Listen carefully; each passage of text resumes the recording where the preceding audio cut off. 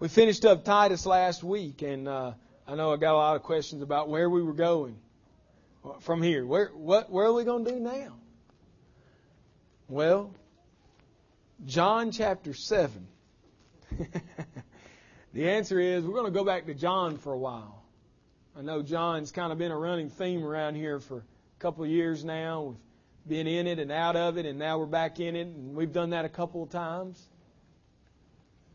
And we're in John 7, and I want to pick up right where we left off in verse 25. And we stepped out of John to cover something that was maybe a pressing or a God-given pressing need. The need to discuss our role as a church and the aspect of Christian culture inside the church. Discipleship and the idea of Christian community. And it was a pressing need because God made it pressing. And so we broke off really doing something that I don't normally like to do. We broke off right in the middle of a chapter to handle that and talk about that. And I'm thankful we did. I think it's borne a lot of fruit already, and there's a lot of fruit to come in the days to come over the series in Titus. But I want to pick right back up in John 7. And to do that, I want to give a little bit of a background so we kind of catch where we are and remember these things. First of all, if you'll look back in John 7, verse 1, you see that Jesus, after feeding the 5,000 and teaching about being the bread of life, He left the countryside and He began to go throughout Galilee, all through Galilee. Now, He was not in Judea at this time in His ministry. He had left Judea previously because of the persecution which was there. I mean, the threat of His life was very, very real. And it was a threat which they were willing to carry out. If you see in John 7, you see that the concern of the disciples. Right? In John 7, He says, we're going to leave here. They're telling Him, leave here and go to Judea, that your disciples also may see the works you are doing. For no one works in secret if he seeks to be known openly. So He's being implored by His brothers to go to the Feast of Booths in Judea, in Jerusalem. And He says, no, it's not my time yet. You see that? My time has not yet come. That's a clear indication that Jesus understands the leadership wants to kill Him. But it's not time yet. And so He's waiting on God's time. And we talked about God's timing. The fact that it's often different than our timing. It's different than the world's timing. We see another instance of God's timing in John chapter 11, which we'll get there by the grace of God, Lord willing. Carlton Brown be proud. Lord willing, we'll get to John 11. And in John 11, He's going to not go to the rescue of Lazarus, right? And what does He say? He says, it's not right for me to go there because it's for your sake that these things are happening, that you might see the glory of God, that you might see my glory. And so He waits 4 days. Bad timing from a human perspective, right? In those 4 days, Lazarus dies. And he's buried. And then we get the resolution of Martha, Lord, he stinketh. If you open the grave, he's going to smell us up because he's decomposing. Right? And so He's working on God's time throughout the Gospel of John. We see this idea that Jesus is not moved by man's time, by man's desires, but rather He's moved by God's desire and God's timing to do God's will. So He's being called on by His brothers to go to Jerusalem. He says, it's not my time. In other words, it's not time for me to die yet. So I'm not going to go up publicly. Now, you got to remember, this feast is the largest feast in Jesus' day. It's larger than Pentecost. It's larger than Passover. Everyone went, who was anyone, went to the tabernacle, the Feast of the Tabernacles, the Feast of Booths. There's a lot of reasons for this, but one of the reasons that many believe that this was the case is because they had developed a belief that this is how their crops would be blessed. This is how the women would be fertile if they went to this festival where they were celebrating God's presence with them. And God was being worshipped by the setting up of these temporary houses. Remember, we talked about the temporary housing they lived in.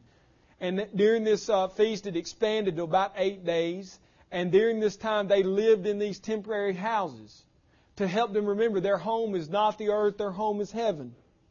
To remember that God was with their forefathers in the desert where they had no possession, no home, and yet they dwelt in tents. And God dwelt in a tent with His people in the tabernacle. So this festival is to remind them of that. But through the years, it had also developed a kind of a folklore around it, where the altar was covered with branches of the crops, the common crops in Jerusalem and around the surrounding area. And they would pour water over the altar and surround the altar with water. And then on the last kind of the pinnacle of the feast, they would burn that. And it was as if it was an offering to God that He would bless their crops. There were a lot of traditions which have now been associated with this festival and made it extremely popular. Extremely popular. And so this statement by Jesus that my time has not come yet, so I'm not going to go down to Jerusalem at this point, is a statement that He wants to not go down there. They're seeking His life, and He knows if I go down at the beginning of the feast with all of the people, they'll arrest me. So He waits, right? We pick up in verse 9. After He's saying these things, He remained in Galilee. Everybody else is going to the feast. Jesus and His disciples, they stay behind. But after it picks up in verse 10, His brothers had gone to the feast. Then He also went up. Notice the words, not publicly, but privately. They were saying, go with us to the feast, with the crowd. Jesus said, it's not my time. They'll kill me if I do that. See it? But then He doesn't stay in Galilee for good. He lets everybody else go to the feast, and then He comes privately, secretly. Secretly. And the Jews were looking for Him. And they were asking around. You can kind of get the feeling here. So in the middle of the feast, after they've been looking for Him, then He begins to teach. Okay, but this teaching, it begins in verse 16. This teaching is not in necessarily public. In other words, when I say it's not in public, it was not in the main arena. He wasn't taking the platform in the temple. He wasn't calling attention to Himself. He was talking. People were maybe gathered around, but He was just talking to His friends, talking to those who were gathered around. He's still somewhat secretive in His time here in the feast. And so He goes through teaching about the fact that His authority is from God, not from man. And the crowd begins to ask questions. You notice the question in verse 20. The crowd answered, "You have a demon. Who is seeking to kill you?" The crowd doesn't know that the leadership is seeking to kill Jesus. Jesus knows it. And so we see that the crowd now is becoming interactive with Christ. And now we pick up in verse 25. The paragraph breaks, and now we have a new paragraph. And I want us to read this together. It's on the front of your worship guide, or if you have your Bibles, I'll be reading from the ESV. Some of the people, it says, of Jerusalem therefore said, "Is not this the man whom they seek to kill?" And here He is speaking openly, and they say nothing to Him. Can it be that the authorities really know that this is the Christ? But we know where this man comes from, and when the Christ appears, no one will know where He comes from. So Jesus proclaimed as He taught in the temple, "You know me, and you know where I come from. But I have not come of my own accord.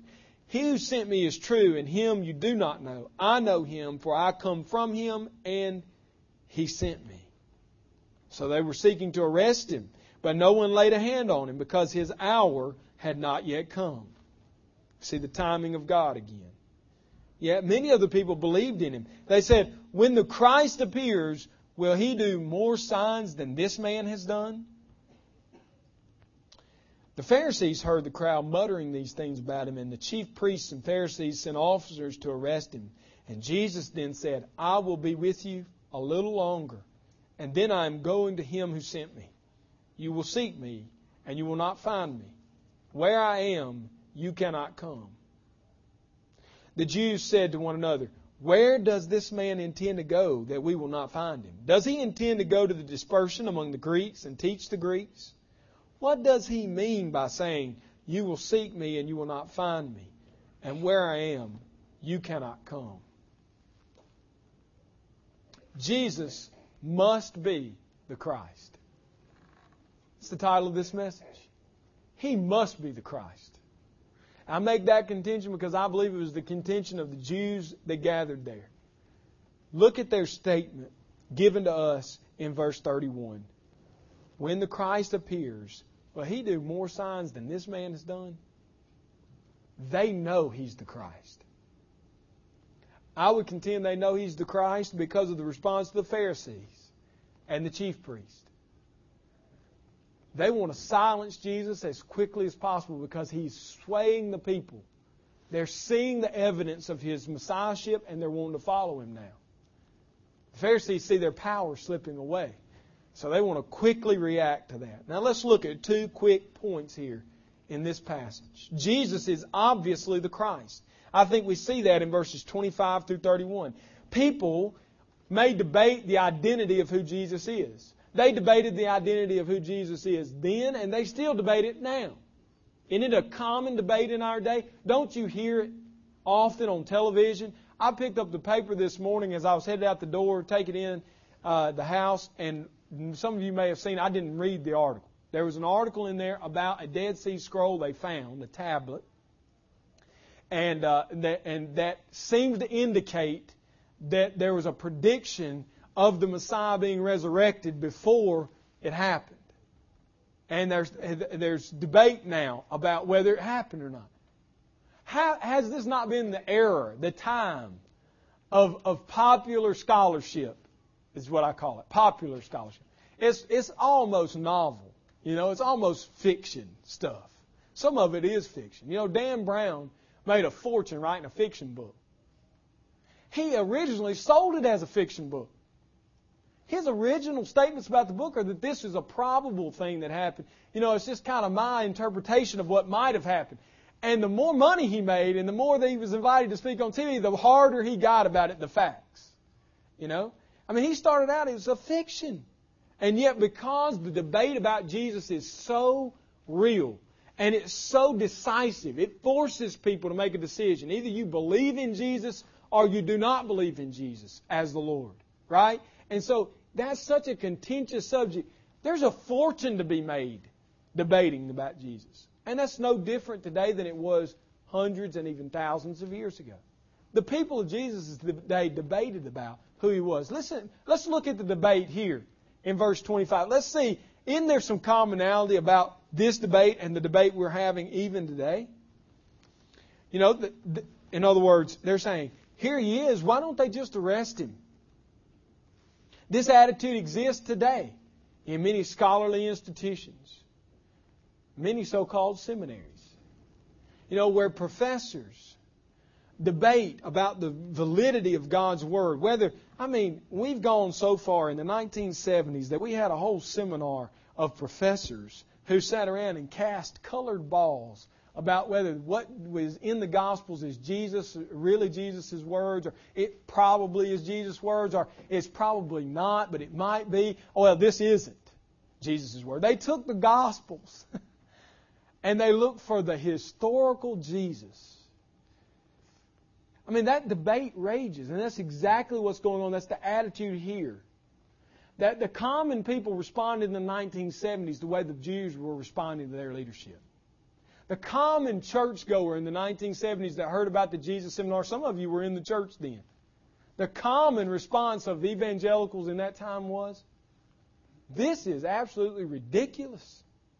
We have the Word of God. We have the words of Jesus. I don't need to look for the historical Jesus. This is Him. He's right here in front of us. We see Him with our eyes. That's the attitude of these common Jews. They're looking and saying, these leaders, they're wanting to debate about whether Jesus is the Messiah or not. They want to arrest Him because they don't believe He's the Messiah. Well, why don't they do it? Just do it. I tell you, I have a short fuse for those who want to take the Bible and use it as a cover to keep themselves within the evangelical world while denying the authority of the Word. Call yourself what you are. You either believe the Word of God and you believe in Jesus Christ, or you don't. And if you don't, by all means, say it and put the Bible aside. If you don't believe in the Word, don't hide behind the Word to do your scholarship. It's far less offensive to me to have someone who's an atheist, who just does not believe in Jesus, does not believe in God. That's not that offensive. That's not that offensive. I can see that is a sad condition to be in, but I can see logically how they arrived there. I cannot understand how someone professes to be a believer and then debates this Word from the standpoint of debates it in its authority. It's the same debate that they were having then. People were debating the validity of Jesus then the way they're debating the validity of Jesus today. And the stakes are no different. They wanted to kill Jesus then, and they want to kill Jesus now. You see, the one thing that infuriates the world about Christians is Christians are not tolerant. As I said before, you either believe in Jesus or you don't believe in Jesus. There's no middle ground. There's no, I kind of believe in Jesus, but I hold these other things also. Jesus is all or nothing. And the Jewish people gathered around Him at the Feast of Tabernacles are basically coming to that conclusion.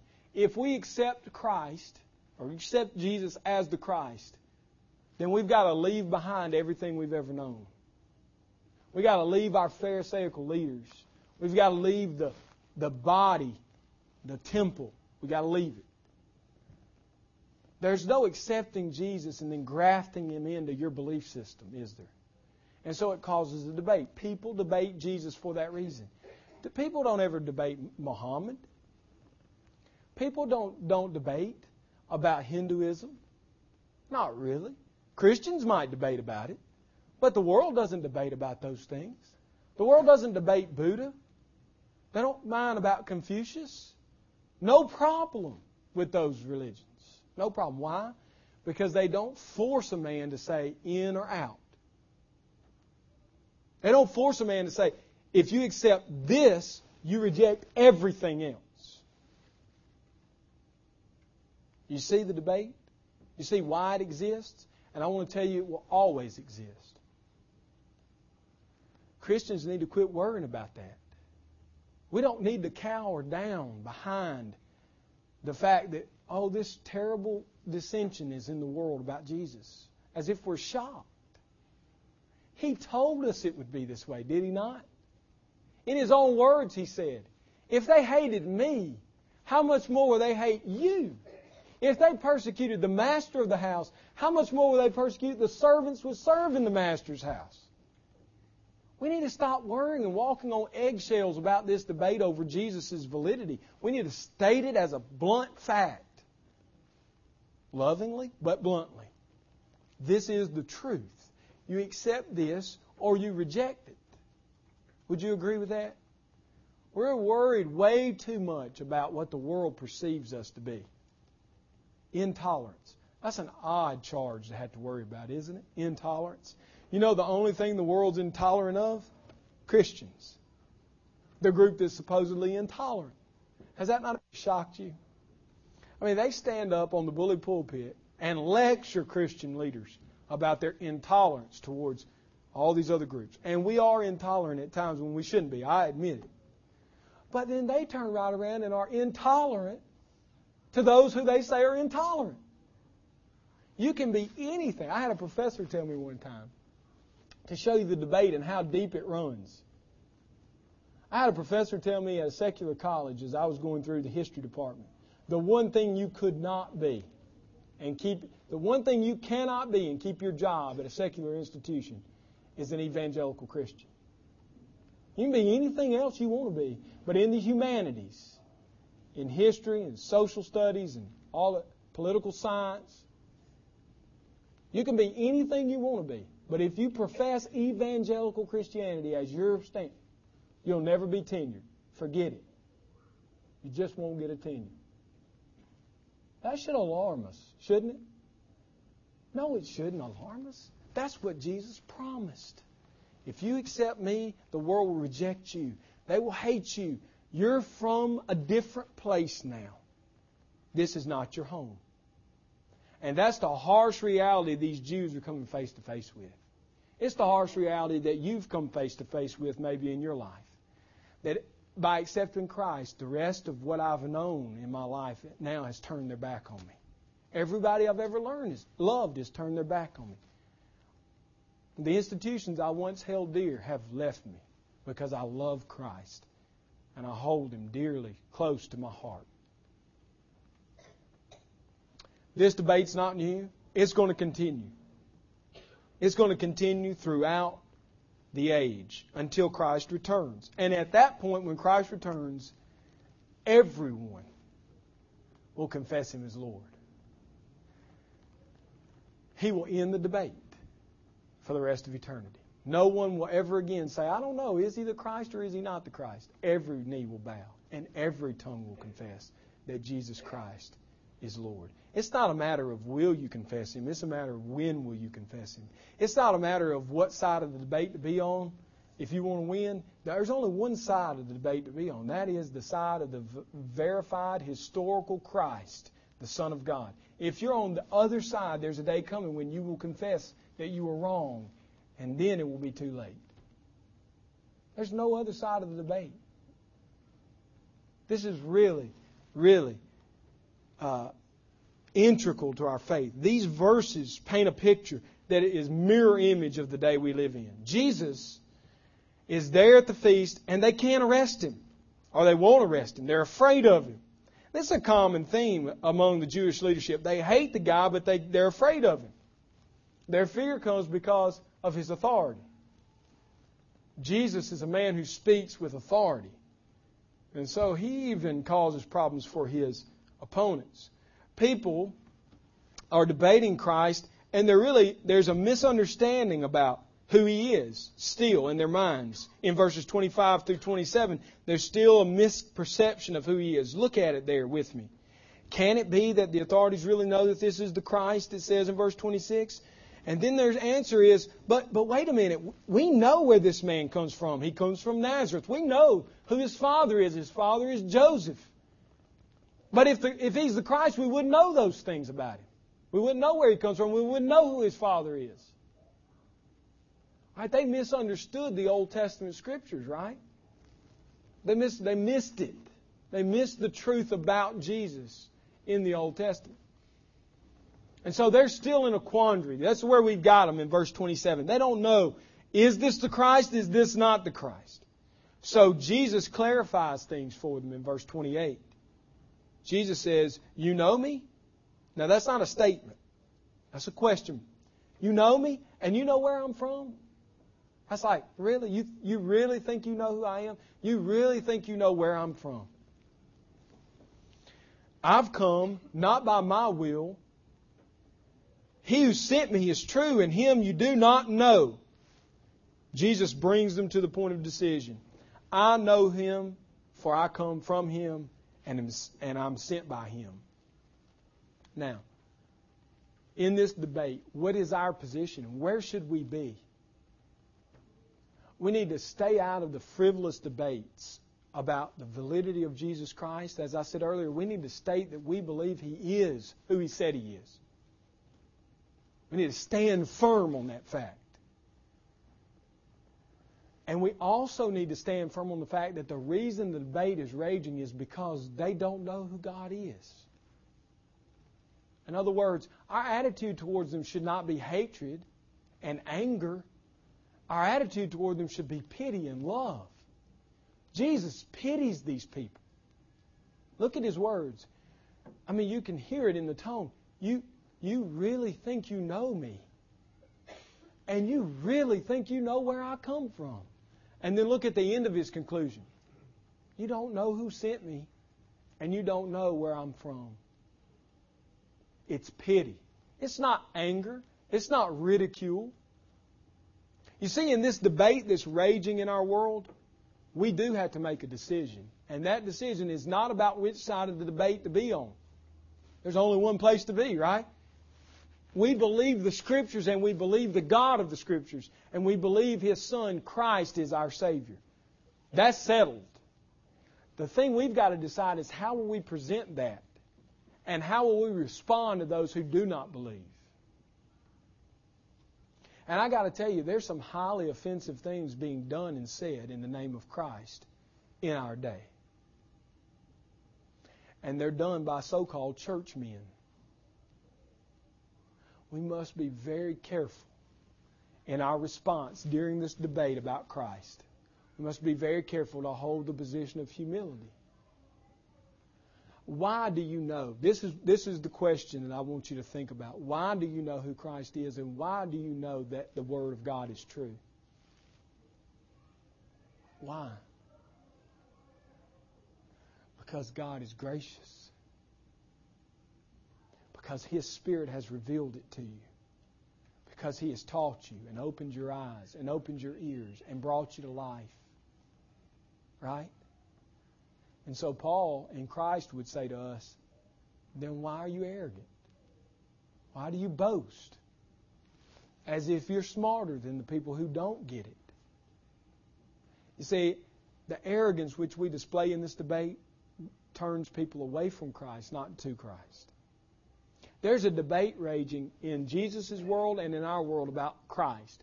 Is Jesus the Christ, or is He just a good man? Is He just a prophet? Is He just maybe a lunatic? I don't know. Some people may think He's a lunatic. Who is Jesus? Is there a historical Jesus? Did He exist? There's a debate raging, right? The question is not which side of the debate to be on. The question is, how will we present ourselves and our Christ in the debate? That's where it's tough. Because we often get angry quickly, and we get judgmental in our thoughts, and we get high and puffed up and prideful and arrogant about what we know and they don't know. And in that, we turn them from Christ. In a sense, our actions say to them, even if Christ is real, I don't want any part of Him.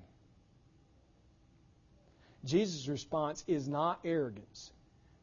Jesus' response is not to pound these poor people over the head. Jesus' response is pity. You don't even know me. And you don't know where I come from. And worse than that, you don't know the Father who sent me. You don't know us. It's pity. It's pity. It's love. It's mercy. Jesus is being debated, and yet Jesus' response is love and concern. And I want us to look at the response of the people. The response of the people is believe. When the Christ appears, will He do more signs than this man has done? And the resolution to the debate is found later in the chapter. Look at verse 40. When they heard these words, some of the people said, this really is the prophet. Others said, this is the Christ. But some said, is the Christ to come from Galilee? Has not the Scripture said that the Christ comes from the offspring of David and comes from Bethlehem, the village of David? So there was a division among the people over Him. Some of them wanted to arrest Him, but no one laid hands on Him. The end of the debate is that some believed in Jesus. Some in this crowd were saved. And I'm convinced that they're saved because of the attitude and the love which Christ displayed while they were confused. I'm convinced that His pity for them, His mercy for them, drew them to Him. People responded in belief. Will the Christ do more than this man when the Christ appears? Jesus' time of crucifixion hadn't come yet. We've stated that before, but it's clear in the text that God's timing is still involved at this feast. Jesus' time of crucifixion hasn't come, but the people begin to believe. And they believe because of the miracles that He's done, the miracles which we've already studied, the teachings that He professed and taught. Jesus is obviously the Christ. The second paragraph we see here is that Jesus predicts His death, resurrection, and ascension. Jesus says, I will be with you a little longer, and then I'm going to be to Him who sent me. You will seek me, and you will not find me. For where I am, you cannot come. There's total disbelief and lack of understanding on this point. Jesus is teaching them about His death, His burial, and His resurrection. They're thinking He's talking about geography. All right? Where's he going to go that we can't go? He must be talking about going among the Gentiles, because the Pharisees would never go among the Gentiles. He must be talking about going to teach them. Total misunderstanding. Total disbelief on their part. And yet, Jesus is clearly teaching that He will be buried and resurrected and ascend to the Father. He says, I will be with you a little longer. And in reality, it's just a few weeks, really, of life. And then I'm going to be with Him who sent me. You know, in the end, the thing that has convinced me in this debate about Christ, more than anything throughout my life, what has convinced me that Christ is who He says He is the way He treats His enemies. The way He teaches those who don't believe in Him. Jesus gives us the model, gives us the picture of how to respond in the debate over the validity of Christ. He gives us the model. What's the model? Pity, love, and mercy. Not anger, not arrogance, not ridicule. This debate is raging, and it's raging not in some far-off land. It's raging in our world, in our culture, in our community. Our response to the debate about Christ is important. Your role in the debate is important. So many times those who hold our doctrinal positions on the Scripture are accused of not loving lost men, of not being burdened for their souls. Well, one, that's a misunderstanding. And two, it's a misunderstanding of the current situation. It's a misunderstanding of history. But secondly, isn't it right at times about us? Sometimes rather than being like Christ and being pitied and burdened for the lost, we're the most arrogant, aren't we? We're the most prideful. We're the most convinced that we're better than the guy who doesn't have it figured out yet. We cast a lot of stones. One of the things that you see in John 7 and 8 and 9 is the unwillingness of Christ to enter into that kind of treatment of others. He has opportunity after opportunity, and He always responds in love, kindness, and mercy. So of all the things I want us to gain from 7, 8, and 9 in John, of all things, there's a lot to gain, okay? But one of the things, if we can walk away from this sermon series on John 7, 8, and 9, believing Christ is who He says He is, and loving those and being merciful to those who don't yet believe, we've come a long way. Maybe you're the arrogant one. Maybe you're the one who's entered the debate in the past from a position of pride. Maybe you're coming to the hard reality that you're the reason, you physically are the reason why people have turned from the gospel. It's not too late to repent from that, to turn from that arrogance and pride, to be humble before the Lord, to hold tightly to the truth and embrace those in loving pity who don't yet understand. Hold tightly to the truth. Don't ever hear me say, well, be patsy and, try to get along. That's not what I'm saying at all. I'm saying stand firm and grasp tightly to the truth, and yet reach out and embrace and pity those who don't yet know the truth. That's the call for you and I, to be like Christ. So this week, you're going to hit the debate. I'm convinced you're going to hit it. Maybe you hadn't in a while, and it's going to jump in front of you this week. And in that moment, you're going to have the opportunity to respond like Christ or respond in the flesh. And my prayer for us as a church is that we respond like Christ, holding to the truth, embracing in pity those who don't yet know the truth. Let's pray. Father, your word is truth. And by your truth we are set free. And yet, Lord, often we return to sin of pride and